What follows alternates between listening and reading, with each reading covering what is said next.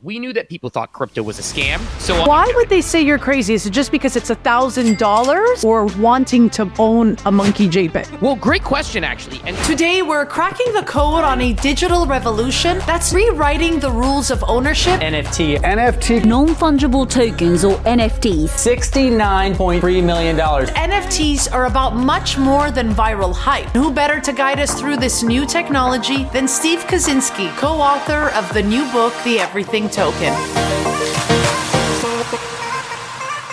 Steve, thank you so much for being here. Thanks for having me. Really excited to finally do this. We've hung out in person. We spoke on a panel together at VCon, and now we're here. I know. I'm so excited. Now, Steve, let's be honest, right? When most people hear the word NFT, they think overpriced monkey JPEGs and internet hype. But your book, right, explodes that myth and is actually claiming that NFTs are much more than that. So to start, tell us what's the real deal behind these digital tokens. Yeah, I love that you brought that up because, and it's funny because most people you talk to think of NFTs as these overpriced monkey pictures, exactly as you said. And that's actually why, I'll get into answering your question, but that's why we started the actual book with a picture of a monkey JPEG and actually met the readers where they are. It's kind of funny when we were working with our editor and our publisher, they made the point that you can't just expect people to walk in the door and say, we trust you, we believe you, that these things are sort of this next iteration, this incredibly powerful multi-purpose software.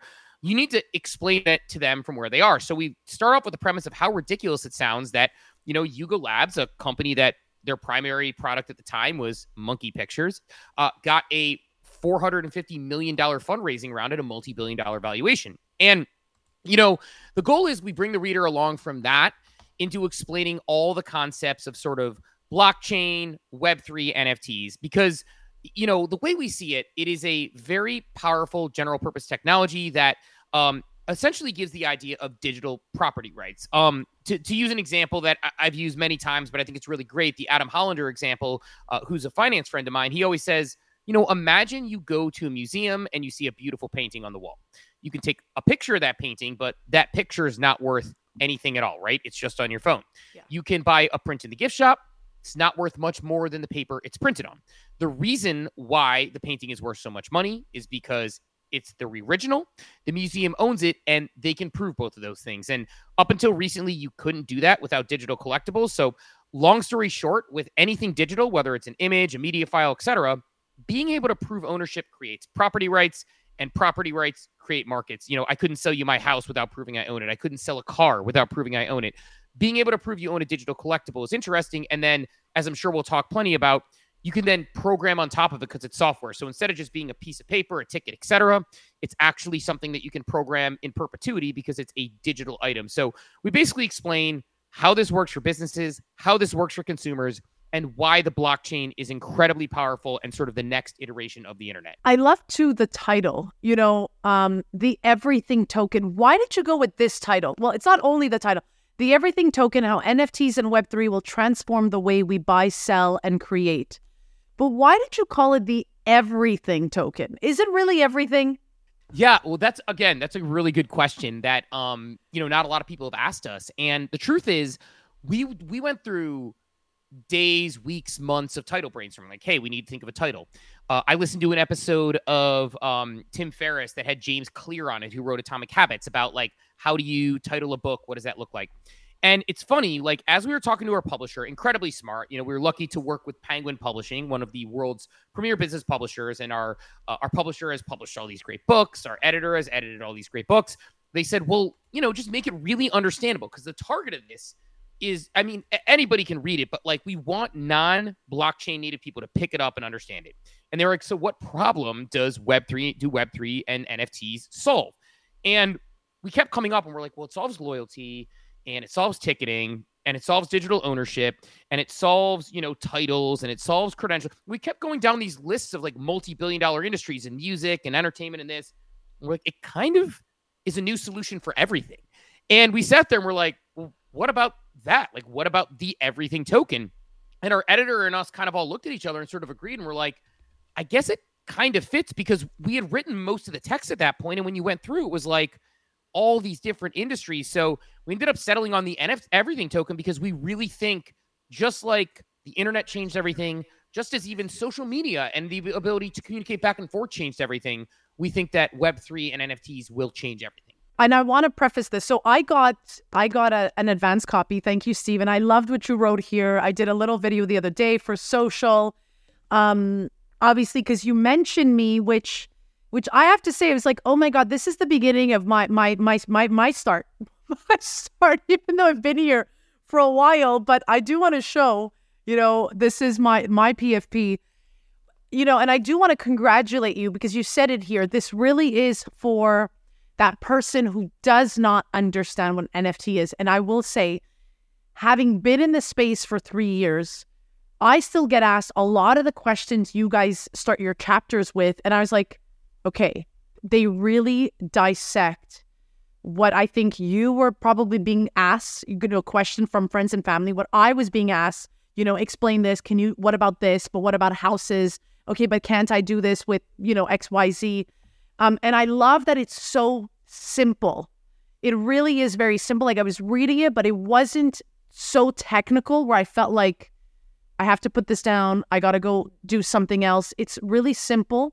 And you give those concrete examples that I think a lot of people still don't understand. So congratulations on that alone, because I can't imagine, it's hard for me to do that in 60 seconds for a short TikTok clip, but in a book this way. And what I also loved, and because I just want to give you your praise right now, because we were talking about how simplified this is.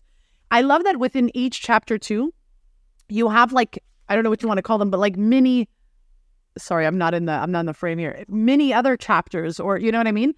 So it's also easy on the eyes as well. So I wanted to tell you that. All this to say, I do want to get to maybe your journey with NFTs. How did you first hear about NFTs before you even got to writing this book, before even thinking about writing this? What was your journey like? Give us the TLDR of your journey into NFTs. Do you remember what year that was?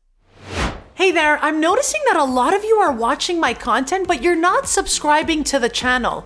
So let's please take this moment to like, subscribe, and hit that notification bell so you never miss an episode. This not only helps the YouTube algorithm know that you love this type of content, but it also helps amplify me, the creator, to be able to bring on bigger and better guests. Let's please take this moment to like, subscribe, and hit that notification bell. Thank you so much. I do. First of all, thanks for the kind words, and we could definitely dig into that. But my journey into NFTs really was, I've always been a tech savvy guy. So I've always been really into tech. I've always been early to tech. And I've actually always been told by a lot of people that I'm not, that I'm wrong when I'm early to tech, right? Wrong when I was early to the internet, wrong when I was early to social media. And then of course these crypto, even that. And of course these things suss out over time, and you end up realizing, wait a minute, because it's not I'm smarter than everybody else or anything, because I have this hyper interest in this very niche area, it has helped me sort of see around the corner a little more when it came to tech, right? If you asked me the next thing coming with cars, I couldn't tell you, right? But I could tell you in general tech, or, it's just an industry I've had interest in. And so in sort of late 2020, early 2021, I discovered NBA Top Shot. It's a similar story to a lot of people. I'm into sports. It was a collectible, and it takes one glance at my dad's baseball card collection to know that the apple doesn't fall far from the tree, and I like to collect things, and, if anybody's watching, on the video and sees the background of my, house here that I have, very clear, I'm a collector. And so, NBA Top Shot resonated with me. The first item moment I collected, a Jarrett Allen block. He's my brother's favorite player, and I was like, hey, that's pretty fun. And then I started Googling what NFTs actually were. And what I realized pretty quickly was that, this is built on the blockchain, something I've been really excited about for years. In fact, in 2018, I used to whiteboard for my team at the time at Progressive, where I was working, why I thought Ethereum was a really cool technology, because you could build businesses on top of Bitcoin, is how I explained it to them. It's a very simplified explanation, but I would explain these smart contract concepts. Well, now NFTs were effectively, and while Top Shot's on the Flow blockchain, NFTs were effectively a business built on the Ethereum blockchain through smart contracts. And once I read that, I got really interested and something clicked. And so, I from that moment on, probably early 2021, I learned everything I could about this technology, just like I had with the internet previously when I was coding websites in 6th grade and just like everything else. Soon enough, within 9 months, I co-authored the first Harvard Business Review article about NFTs with Scott, who I co-authored this book with. And that was in September of 2021. And it's sort of been off to the races since. My whole theory on it was I'm always early to technology. I never do anything about it. I've been in the workforce for about 15 years at this point. And I thought to myself, you know what? At 38, let's start a whole new career, try this entrepreneurship thing, 2 kids, dog, wife, see what happens. I love that story. Now, so you actually own one of the Bored Ape Yacht Club NFTs. Was that the first NFT you ever bought, or was it this NBA Top Shot? So the NBA Top Shot was the first official NFT I bought, which was really simple, credit card, all that noise. And then when I started learning more, I got a MetaMask set up because like Kings of Leon or someone was dropping something. I didn't end up getting the Kings of Leon NFT, but it was like a big deal, and they taught people how to do MetaMasks. My first NFT I bought, or minted, I should say, was an art blocks. I was actually listening to a Kevin Rose podcast, and he had Snowfro on, and it was called Galaxis, and it's these little planets. And that was actually a really big moment for me. So it's funny you ask about that, because this moment when I minted that Ethereum NFT, it's like this planet, and the clouds are different, and the planets are different, and the time of day is different, and sometimes some have planes and some have helicopters. And I had this moment in time where I'm like, this is the only, non-fungible, this is the only one of these that exists. I mean, the same way you wouldn't trade out your dog for another dog, right? Dogs are non-fungible. This Galaxis planet was completely non-fungible. It was mine. Nobody had anything like it. There would never be another one that existed in the world like it. So got really excited. That was the first one I bought. Minted a V-Friend actually before I had a Bored Ape Yacht Club as well. And then ended up buying a Bored Ape Yacht Club around that 0.3 Ethereum floor price, which imagine explaining to your friends and family in May of 2021, you bought a digital monkey picture for $1,000. It seemed crazy, but it's played out pretty well. So what did your friends and family say when you did tell them, look, I bought this monkey JPEG that you're seeing online? Like, what was that reaction like? I love to go back in time with my guests to kind of get that feel, so other people who are joining in on this conversation get to understand where we all were in 2021. Yeah, this is one of those moments where it requires conviction, because when you buy this picture, so I have a monkey with a spinner hat and a stunt jacket that I paid $1,000 for. $1,000 for this monkey. And the reason I did it, and I explained to people, was all of these wonderful people from around the world. Josh Ong, who was a journalist who knew a lot about crypto. Chris Jordan, who I now host a podcast with, who was incredibly savvy in business and incredibly savvy at, fantasy sports and gambling. Baron von Hussel, an amazing community builder. All these people one day flipped over their pictures to this profile picture. It was the first thing I saw. And all of these people I looked up to and I really enjoyed learning from were joining this club. And I said, well, I want to be part of that club. And what I tried to explain to people was I explained to people the decentralized nature of the club. It was like you were part of something. It was like rooting for a sports team. It was like your favorite sports team became Bored Ape Yacht Club. You're rooting for them to succeed. And it was never about the money or the floor or anything like that. What it was about was, being part of that journey with them. And what was funny about it was initially, people looked at me and said, $1,000 for a monkey JPEG, you're crazy, right? And they told my wife she was crazy. My wife is the most supportive person on planet Earth. So she was always like, he knows what he's doing. Why would they say you're crazy? Is it just because it's $1,000? Like, what was it that was crazy? Spending that type of money or wanting to own a monkey JPEG?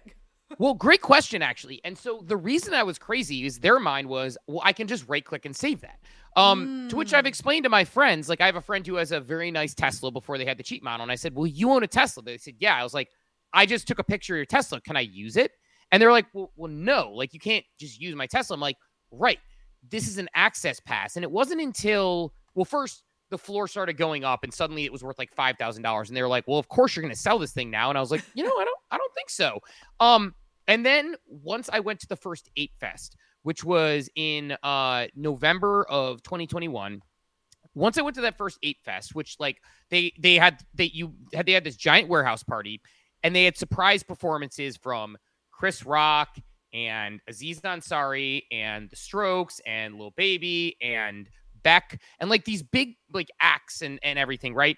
And all of a sudden, like I had video of this thing, and the only way I could get in was the access pass, which was that image. And that was when it started to click for a lot of my friends that, oh, so this monkey picture you have is tied to an actual record, a digital record.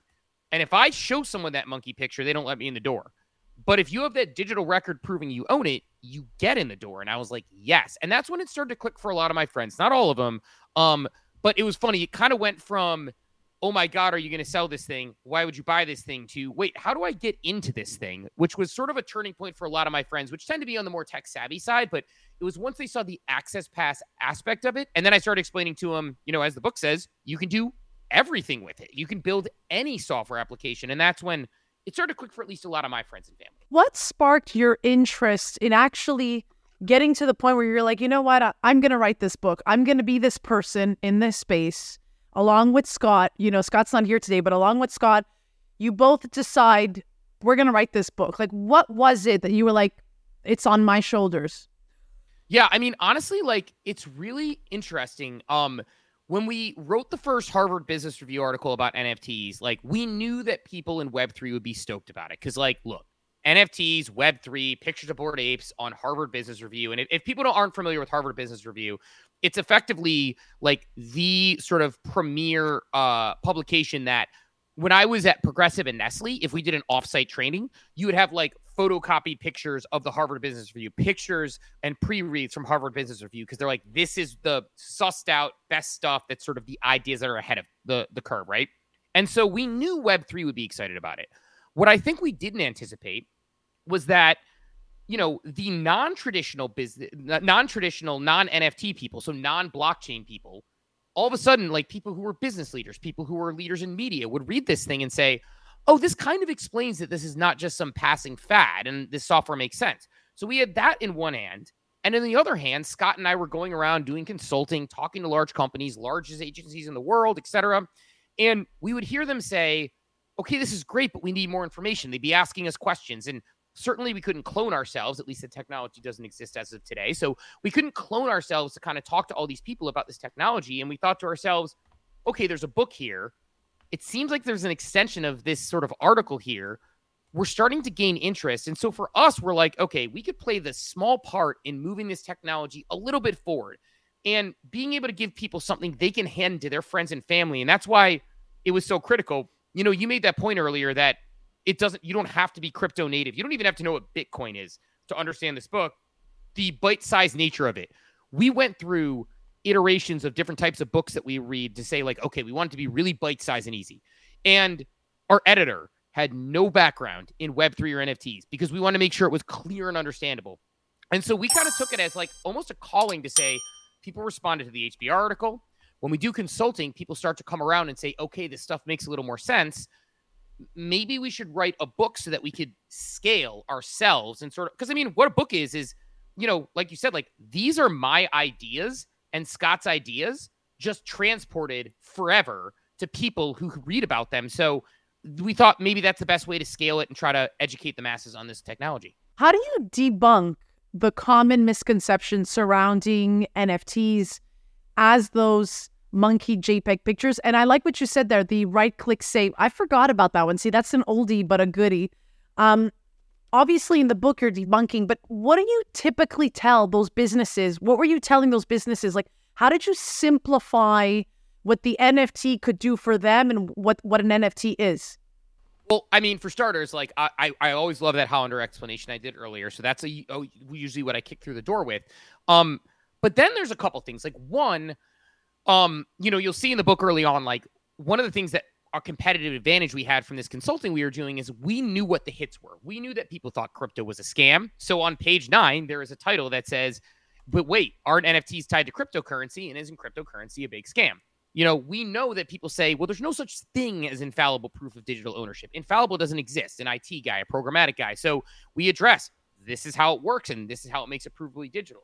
But the way we would do it early on and the way we try to do it in the book as well is I always want to give a range of examples to meet people where they are. So if I'm talking to a company that maybe does access pass or ticketing of some sort, well, then I'm going to talk about the ticketing example and how NFTs efficiently help you not have ticket scams, how they can make it provably ownable, how tickets can then turn into community building and gamified. A local bar could say everybody who went to a game can get 15% off a drink here if you went to the game because you can prove you own your ticket. So it might be that. Or I might use a music example for a friend who likes entertainment.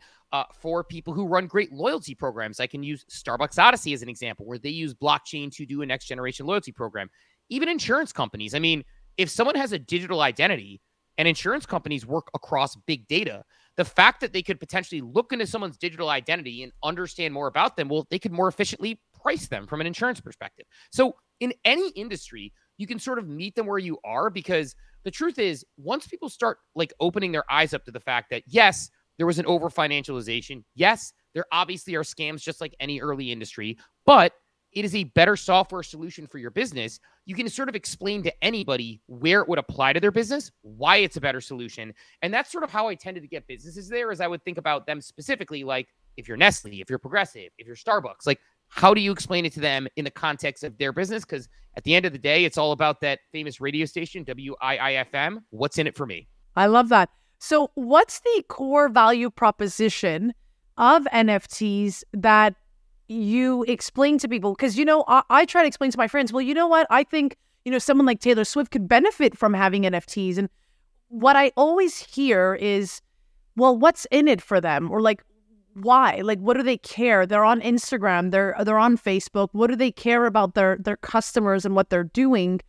What's your response to that? Because I'm like, well, what do you mean? Everyone should care about where their customers are coming from. But, how do you answer that? Yeah, I mean, I think there's a couple things. I think one, the idea that digital ownership creates an aligned incentive structure. So if I own a Taylor Swift NFT and Taylor Swift adds value to that NFT, then that NFT becomes worth more. Like if she gives access pass, backstage access, or free merchandise or discounted merchandise, or even the opportunity to buy limited things, the opportunity to win a Taylor Swift guitar pick from her, concert, a guitar from her concert. By owning these NFTs, it raises the value. Well, every time that's sold, she makes a royalty in perpetuity. So for her, it's sort of worth her while and rewarding her best fans. So it's sort of this aligned incentive structure where the fan wins and the sort of artist wins. But the other thing is, like, right now, can Drake tell you who his top fans are? Probably not, right? But in a world with digital collectibles, you could at least identify the wallet with the most supportive fans in the world. For anybody, Mr. Beast, could he tell you who his top fans are? Probably not. But in a world with NFTs, he could probably look in and say who owns the most or the highest, who's the most actively engaged, and sort of tie it to that account. So I think that active ability to reward your sort of collectors, reward your community, while also rewarding yourself and getting better data. I think that's important for any business or any person. So to me, like, that one's sort of this no-brainer that companies can apply it. But I just think the flexibility of the technology, which is, a whole nother, ball of wax, but the flexibility of the technology, it's sort of like, one of the examples I love is when you look at sort of the early to mid 90s internet.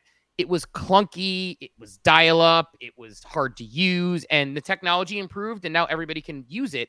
I think a lot of people look at NFTs and the technology and the difficulty of it now and say, why would anybody use this when I have these easier solutions? But of course, the technology curve is always going to improve, and those opportunities are going to increase for businesses as time goes on. It's so interesting because, the more we're speaking here, the more we're talking, and it's true that you mentioned this in the book a lot, and I think that's why I appreciate it so much, is we're talking about the tech. Can you maybe give us a few examples of what this technology is? Because you're right. I think a lot of people, they just look at the image like, okay, access pass. So what? But it goes beyond that, right? It's like the blockchain technology, the technology behind it. So why don't you give us like a few pointers as to how this technology is actually the future and not the internet of the 90s? Yeah, well, just simple consumer advantages. So I'll give a few examples at a high level. Healthcare is one of my favorite, most boring examples, right? Where anybody who changes healthcare providers, at least in the United States, it is a pain. You have to go, you have to fill out a bunch of forms, you have to get your data. Sometimes the hospital systems don't talk to each other. Well, in a world where it all exists on blockchain, obviously privatized for personal information, but a blockchain, you simply sign a couple buttons on your phone and the information transfers over. They can then access more big data through that. And that big data can potentially give you to detect things earlier and to understand more of what's going on there. But beyond that, like you talk about the consumer advantage, right now, people swab their mouths, they send it to 23andMe, and 23andMe charges you an arm and a leg, and then they, on the back end, sell your data, right, to other companies. Well, imagine a world where it's on the blockchain blockchain where, and there are companies working this, you swab your mouth, your information is in a privatized blockchain, and you can actually press a button to opt into studies that simply and monetize your own health data. You can monetize your own advertising data, right? So that's an example of like a consumer industry that people have. Applying for jobs, right? I mean, right now, how can you verify? Someone just put something on LinkedIn and it's there. But imagine where work credentials are on the blockchain, where, you started a company, it's in the blockchain. So infallible proof that you work there. And when your end date goes, it just automatically is in there right as your last day because they just close off the access on the blockchain. And when you apply for a job, you press a button and it auto-populates on one system, right? It's ease of use. It's work data. But that may sound great in the United States as a convenience. Imagine that in a country that's a developing world country where you have a teaching degree that is verified on the blockchain and you go to another country because maybe there's unrest. Well, in a world of blockchain, you can bring your money digitally, so you don't have to just get all the physical items you can. You can bring your degrees and your information and your education, so you don't start over when you get there. You simply use the blockchain to use its borderless nature to then communicate and go there. So, that's a more, example that I think we take for granted in developed worlds where we have currency that is consistently valuable. We have, the ability to prove things through those records, but it doesn't exist like that everywhere. So that's a high level. Last example I'll give is like a small business example where, the idea that right now you have to put this cocktail of technologies together to do various things. So you have one vendor for this, one vendor for this, one vendor for this, and the blockchain technology can actually bring that all together with NFTs. So example we use in the book, donut shop picking a new flavor of donut. Like if you're trying to pick a new flavor of donut in the donut shop, you might want to get your customers to vote on it and say everybody who votes on it will get a free donut. Well, look at it this way. Like if I want to game the system and get a bunch of free donuts, I could set up a gazillion email addresses, vote. It's hard, a bunch of accounts. Well, if you have the blockchain, you could have one person who owns the NFT getting one vote, right? And then you could say everybody who voted at all on the new donut gets a free one. Everyone who voted at all on the flavor, even if it didn't win, they can get one half off. So buy one, get one, right? And then let's say you want to throw a party, right? Well, you could use the same NFT as a ticket because flexibly it lets you vote on it. It's going to let you give a coupon for it. It's going to work as a ticket to get you in, and it's going to verify that you got your donut. So like the idea of it being like one flexible technology versus right now that donut business has a punch card and collects emails and tries to reach people that way. It sort of solves a bunch of problems in one. It's sort of like the internet. Yes, were there ways to do things before the internet or before cell phones? Absolutely. But having everything in the palm of your hand in a cell phone makes it a more elegant and flexible technology. The blockchain is very much the same, where it's an elegant and flexible technology that's 3 applications, but there's a variety of things you can do with this individual token. I was going through the book and I hear you say this all the time on your show in the morning, Coffee with Captain. For those of you who don't know, you can come find him on X. Every morning at 8 a.m. They're there every day. They don't miss a day ever. But I wanted you to also touch on this, and I love that you keep mentioning this, that you don't even think that the term NFT is going to be around in the next 5-10 years, just like you always mention MP3. So why don't you talk to us about that? Because I know for a lot of people, just the term itself, NFT, first of all, bans me on TikTok, but blocks people from even wanting to start learning about it because they heard the word, they're like, no, this is not good, and then they move on. Talk to us about how you think this word may not exist in the next, decade. Yeah, that's a great one. And I actually forgot about that particular part of the book because we've been covering so many other ones. But it is true.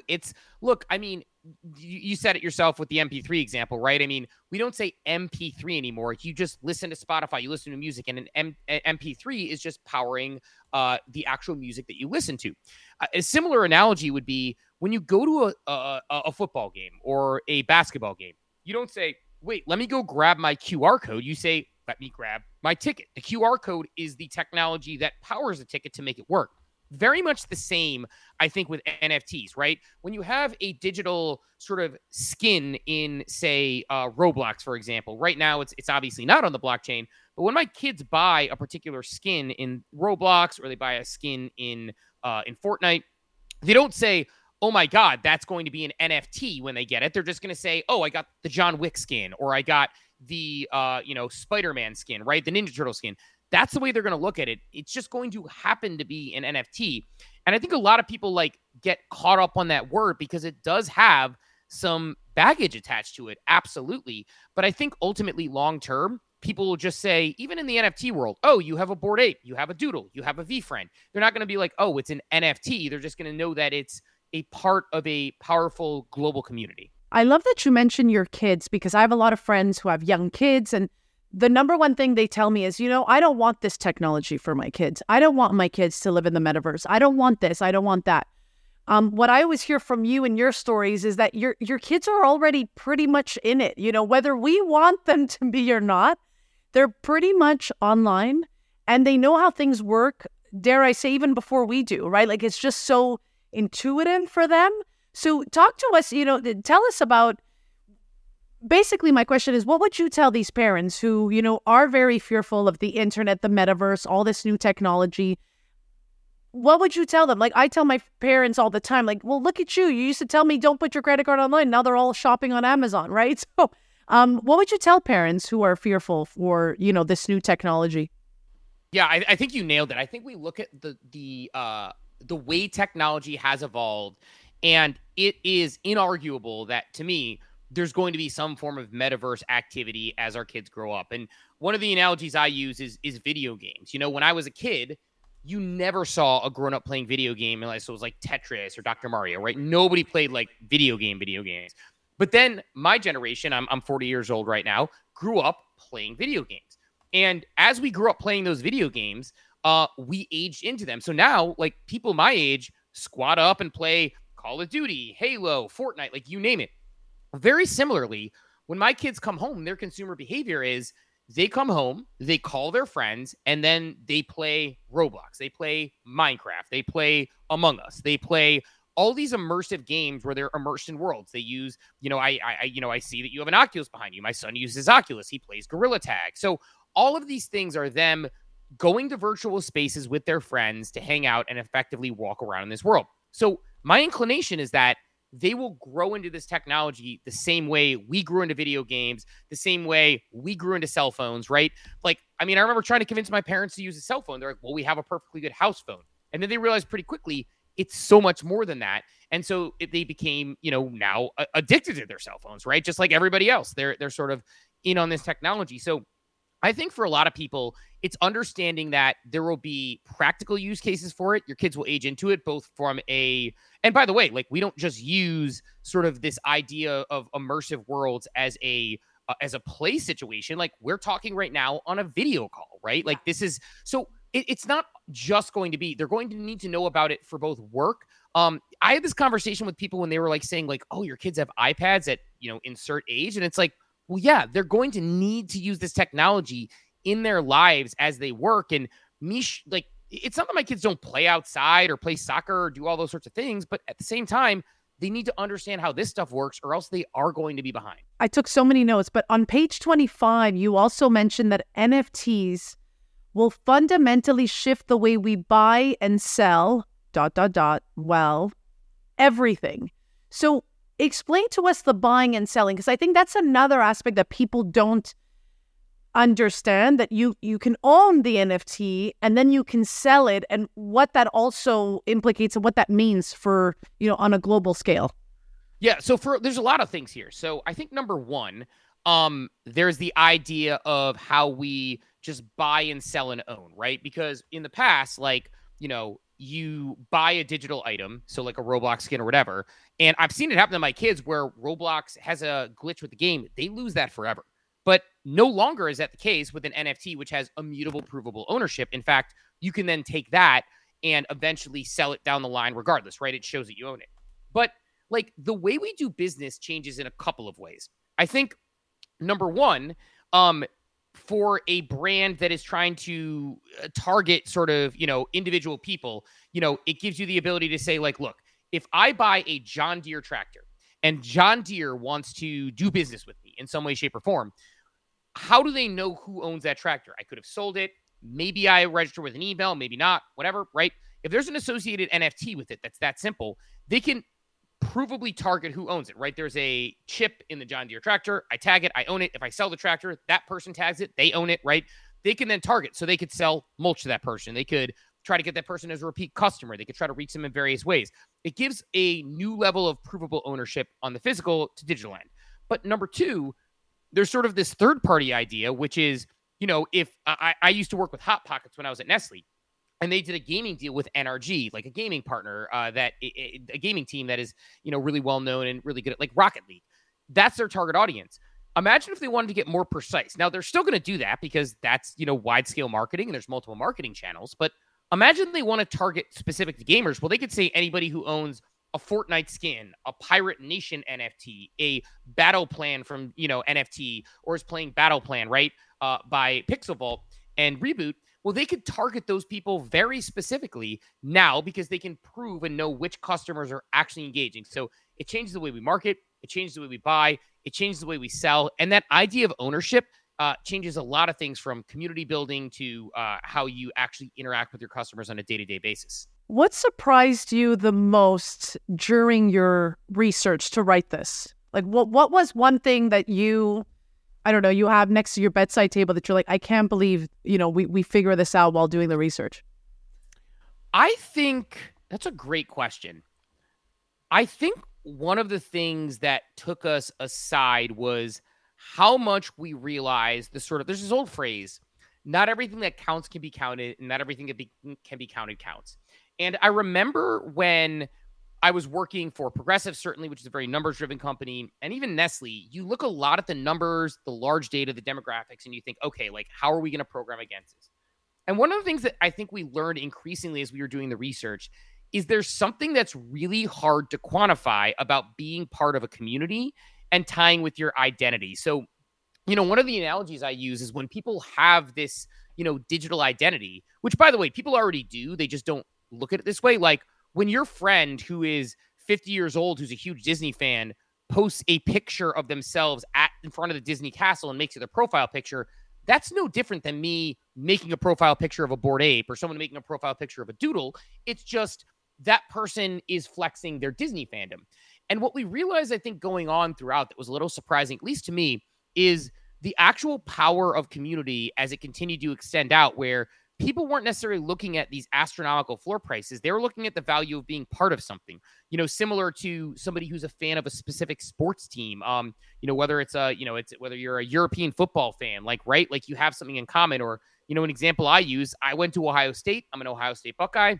If I'm in the airport and I see somebody in a random airport, in a Denver airport, wearing an Ohio State shirt, I'm probably going to say something to them. I've never met this person before. And that aspect of community and identity is something that I don't know if I realized how deep-seated that actually was until we started researching more and more and realizing that there's something here that if you turn a corner and do it right, it doesn't matter if you're Starbucks or the local coffee shop, you can create an arm of people who are fans of your brand the way they're fans of a sports team. Yeah, I mean, that's how I kind of look at, your 1,000 true fans when I help people with their content. It doesn't matter how many people are following you. What matters is how many people are actually involved and want to be a part of something. So talking about community, that makes total sense. And we see it all the time, right? So many people buy hoodies with their university, school and whatnot. And that's all it is, right? There's no other attachment other than, okay, I went to Harvard. There's so many Canadians that wear Harvard sweaters. We never even went, right? So, yeah, I like that, the whole concept of community. And I'm actually thinking it's going to become more and more, it's going to increase more and more. Like, I always look at, like, Facebook groups, but the next evolution of that, because Facebook groups, back in the day when I was working in journalism, I joined so many Facebook groups to get contacts, right? Like, let's say I was doing a story on moms and kids, and I would go into those mommy groups on Facebook. So, yeah, that's interesting that you're mentioning community, because I think that we're at this point in our lives, right? Like community, people want to connect with more and more people that value or like the same things like they do. Yeah, and I think it's a really good point. And I think a couple things on that. One, there's layers to that, because to give an example of cars, like Jeep people love their Jeeps, right? They know other people with Jeeps. They love their Jeeps. Well, Jeep can do a couple things here, right? If Jeep has, again, NFTs issued with their Jeeps, like they could fit that, talk about that, have the data that codes the color, the year, whatever. Well, you could have entire groups online spin off of people who never would have met each other otherwise, right? I've seen it with Starbucks Odyssey, where I'm the community lead, where there are people who, live on different sides of the country who have become great friends because they both love Starbucks. They joined the program and now they found each other. And so on one hand, you could have the company itself, Jeep, creating a central location and putting value back against these things. They're saying everyone with a Jeep NFT, do this, right? And then they can also have more powerful deals, right? Let's say Jeep people fit a certain socioeconomic status. I don't know that. I'm just like saying hypothetically.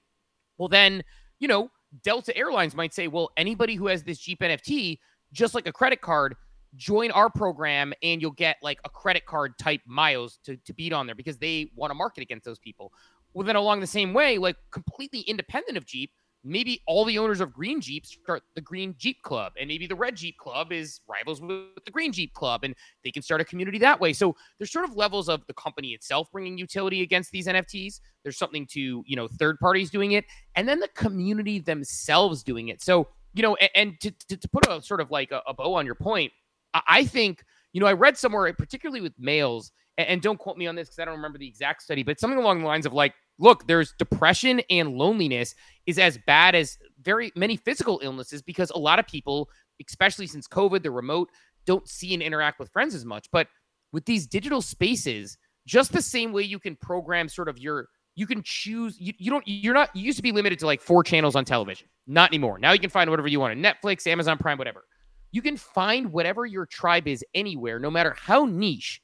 And if they have a blockchain-based program, you can connect with them online, prove they're sort of the same fans with affinity, and find and spin up friends. All of my best friends now are people I've sparsely met in person because I've met them through digital spaces because of Web3. And I just see that growing with major brands, small brands, individual brands. And that's what excites me, is that human connectivity and that element of community that we'll continue to see grow. I want to go back to your Bored Ape. So your friends were, you were saying before, your friends were, when it reached $5,000, your friends were like, okay, so you're going to sell it, right? You've never sold it. Talk to us about that, because we both know a lot of people get into NFTs hoping to make a bag, hoping to sell for millions of dollars. What do your friends continue telling you now? Or any questions that your friends ask you now, like, bro, you should have sold this? Or, like what's going on in their minds now? 2-3 years later, you still hold this NFT. Yeah, I mean, some of them do, but to me, there's such a sentimental value tied to it because getting that NFT introduced me to, like, I mean, I'll give 2 examples, like, that are very tangible. You talk about the value of being in this sort of decentralized club of people who, one, I identify with. I'm somebody who's always been really interested in reading and academics and all that good stuff, but I'm also a little degenerate. I like a good joke. I like to gamble. I like that. And that's what that club was. It was very much a group of people who were intelligent thinkers, a lot, at least the ones I've connected with, right? A lot of them, but also people who just wanted to mess around and have fun. And I always valued that. And through that, I was able to meet my buddy Joe Rourke, Bunshu Bets on Twitter, who ended up founding a company which brought Starbucks to NFTs. And guess what? I'm the community lead at Starbucks. Had I never had my Bored Ape, never would have made that connection, never would have co-founded DGen Network, my media company, never would have started my shows, never would have worked with Starbucks. Similarly speaking, I met Chris Jordan, Captain Zwingli, my co-host, who you mentioned. We have done 536 straight episodes or something on Monday through Friday. Christmas, New Year's, you name it, doesn't matter. We don't miss a day, 6 days. Yeah, thank you. I appreciate that, because it's a lot of, on all days, one of us is there, at least co-hosting with a guest co-host, but I would say most days we're both there. I would say like 99%. Even on the days where you're like, I'm at the airport, I'm like, Steve, take a break. I'm like, I'm listening. I'm like, take a break. But no, good for you. I've like it's great. Consistency. We all know that's the key to this. So congrats. No, I appreciate that. And it's really interesting how that happens too, because we just kept going. And at some point we realized we haven't missed a show yet. I'm like, now we're competitive people. We're like, we're not going to miss a show. Yes. So we've been doing it that long, and vacations, I remember my family kind of sleeps in. We were at Disney. You could hear the monorail zipping over my head as I walked back and forth around Magic Kingdom, waiting for my family to wake up. And, again, don't get me wrong. We'll have shorter episodes. Sometimes we have to miss one where one of us does, but point being, we've been consistent, but Chris, who I share a lot of ethos with and a lot of sort of crossover with from a personality perspective, I'm always on the same page as him. I met him because I own this monkey picture and we were in the same digital spaces hanging out. And I have so many stories like that from my ape that it's like, not to say I'll never sell my ape. I don't know. Maybe one day I will. But like at the moment, it's like, to me, I remember Josh Ong, who's like somebody I really respect, saying this at one point, where when it went to like $25,000, people were like, you're crazy. And he said, people think this is crazy. He's like, but to me, this ape is worth more in my hands than it is out of my hands. And, you know, for me, that's the way I still see it. There will come a day maybe when that's not the case, but at least for me, in the time being, like, you know, forget all the financial aspects you've gotten from it, the airdrops, the things that have come that have, you know, financially benefited us. Just from a career standpoint, my life wouldn't be where it is without the Bored Ape Yacht Club. So to me, that's a sort of a special moment. What advice would you give to these businesses that are still hesitant towards NFTs, the blockchain? You know, what type of advice would you give them? This is going to sound super shilly, but it's my honest advice, which is read the book. So here's why. Anytime there's a new technology, it behooves you to learn about it. And you may read the book and say, they're not for my business, or I'm not ready right now, or the infrastructure isn't there, right? Because right now, the reason why companies like Starbucks and Nike are doing it is because there is some cost entry. There is some regulatory uncertainty. So the large companies can do it. That's how the internet was, right? When I was coding websites in the mid 90s, I had to learn HTML and I had to read books on it, and there was nowhere to learn it. And if one piece of code was off, then the site crashed. And if my sister got a phone call, it kicked me offline and all these other things, right? Now there's Squarespace and high-speed internet. So we could leave this show today, spin up a Squarespace, and have a website up tomorrow, right? NFTs will very much be the same way. So I think for a lot of people, my recommendation would be read the book and understand it. Because, you know, Scott and I read the audiobook. When we were reading the audiobook, we both recorded over the course of 2 days, like, you know, 12 to 15 hours of recording, but that's with starts and stops or whatever. So really, if you commit yourself to 20 hours of time, roughly, or less, you could probably read this book, and then you'll have an educated ability to make a decision on what you think about this tech. And again, maybe you still don't like it, or maybe you say you want to learn more about it, but at least my recommendation is always get educated, because, you know, I used an example recently where, you know, Blockbuster is the classic example, right?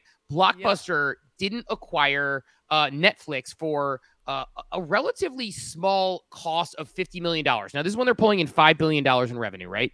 And they made the decision not to acquire them because they said, quote, the .com hysteria is completely overblown. That's from the Blockbuster CEO. In 2000, they didn't make that offer. By 2010, Blockbuster filed for bankruptcy. Yep. So it's, you know, the whole idea that technology doesn't care about your feelings. So learn about it so you understand it, because you don't want to be Blockbuster when streaming video takes off. You know, that's how I felt too. Like, as a video creator for a long time, I almost felt like I was trying to convince people, like, you should be on video. You should have someone who represents you as the face of your company. You should go online and talk about things. You know what I mean? Like, I felt like I was convincing people until, like, Instagram, TikTok came around. We're like, we're going to do reels. We're going to do videos. And I was like, but this, I've been talking about this, you know? So I agree with you. It's almost like we're here telling you get ahead of the curve. So when the curve comes, you're already in it. You're already involved, because there are so many businesses today that are starting to open up a Facebook page, that are starting to think about video. And I would even, you know, I would argue they're 10 years behind. They're late. This is the next thing, right? I have another question here. What advice would you give to someone who is curious about NFTs, but really unsure where to start? Yes, read this book, but what else can people do? That's another, you know, a recurring theme I find within these interviews is that learning about this takes time. Not everyone has this sort of time because they're busy with their 9-to-5s, they're busy with their kids, yada, yada. Everyone's busy, right? This takes time. And I like to also, you know, I would also like to argue that we went to school, but the learning doesn't stop when you leave school. It's important to continue learning. But Steve, what advice would you give to those who want more information? Where can they go? What other resources, or, you know, what helped you start? I always say, like, come on Twitter, but, you know, it's hard. Not everyone understands or knows where to go. So what advice would you give? I would say understand yourself to know what type of media content you like to consume and find people through those channels, right? You do short form digestible video, right? Like you will take this interview and you will cut it into individual bite-sized pieces. You will read something and you'll cut it in individual bite-sized pieces. You will take the news and you'll make it really easy to understand. So if that's what someone's into, they're going to go to you, right? If somebody likes long form conversation, I'll give you an example. There's a guy who goes by Jay Brush on Twitter, who's a friend of mine. Okay. Jay Brush found NFTs because he read my Harvard Business Review article and he said, okay, this guy's interesting. So then he followed me on Twitter. And then he saw some of the communities I was in. And then he got involved in those. And then he started attending my space. Now he's incredibly versed, more versed than me in some areas, because he found a person in me who he said, okay, I can relate to this guy. He followed me on Twitter. He liked the content he saw. The good news is right now, as there's more mediums coming out, right? Like this book, to your point, first book I know of anything like this. But Chris Dixon, Read, Write, Own is coming out. Incredibly good book. And by the way, we love the Chris. He wrote a quote for the back of our book, the co-founder of 1816Z, him and Gary and some Nobel Prize winners. They wrote quotes on the back there.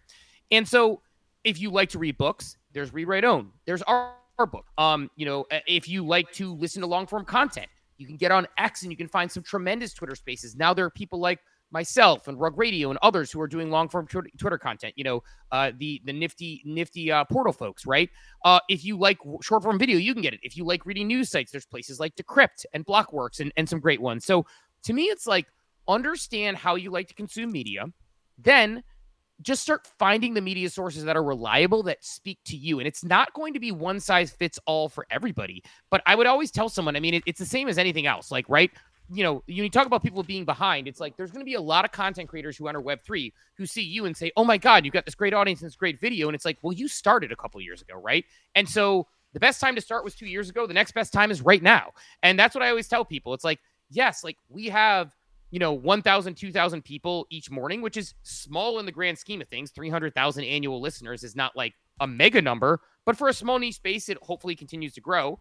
And so I've seen people say like, oh my God, I'm getting started. And like, there's only 12 people showing up. Well, there was only 12 people showing up for us in 2021, but we kept building. And so I think your point of like finding the content that you like to consume, and then you're going to naturally find really good people there. There's going to be bumps in the road. You're going to find people you like, you don't like, etc.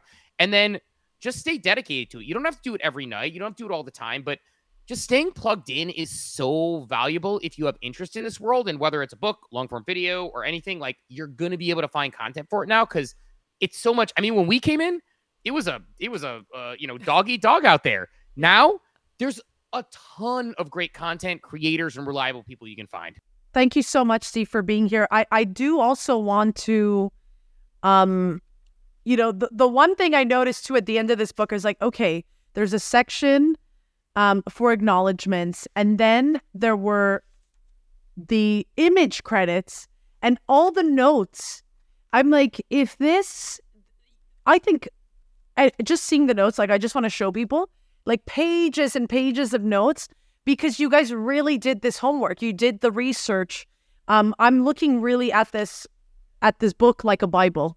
Like even reading it, it was like, oh, these are my first 3 years of being in this space, but now someone's written it for me to remind me what's going on. Just congrats on this book. I can't say enough great things. I'm obviously going to get more copies for friends and family. So instead of me having to explain it to them, I'm just going to give them a book to read. Steve, thank you so much for being here. I always say, and I always end the show by, letting people know, first of all, you guys can go get this book. It's now available on Amazon. So you can go buy it on Amazon or any other bookstore, just Google the Everything Token. You should find it. And I always say, Steve is never going to DM you. This is not financial advice. Steve is never going to tell you what to buy except for this book. Don't always do your homework. We just said it. Study, do your homework, invest more than dollar cost average, whatever, all the terms. But I always want to, tell my audience, nor Steve or I, we're not going to DM you. So make sure that you only click the links that I'm providing down below. I'm going to link the book. I'm going to link your show. Steve does so much incredible stuff, but today I did want to talk about the book and NFTs. We'll get you back on, to talk about DGen and whatnot. But I will just provide all the reliable links down below. And Steve, any last words, for the audience? Oh, I mean, thank you for having me. What I would say is that if you're not crypto native, it's not a big, scary world. The book will help get you there on that. And if you are crypto native and you're tired of having your friends and family call you crazy, you can say, look, listen to the Harvard guy and the business eye and the entrepreneur, and they'll tell you about this whole world. And our goal is, like I said, just to help bring this technology a little closer to mass adoption so that consumers and businesses can see the benefits. So thank you for having me on, and thank you for your leadership in this space as you continue to pump out those videos and really make it understandable for the average person. Thanks, Steve. I will say, even when I was reading this, your voice was in my head. I was like, I want to get the audio version, but I was like, I hear Steve every time. Love that. I love that. Thank you so much, Steve. Thank you.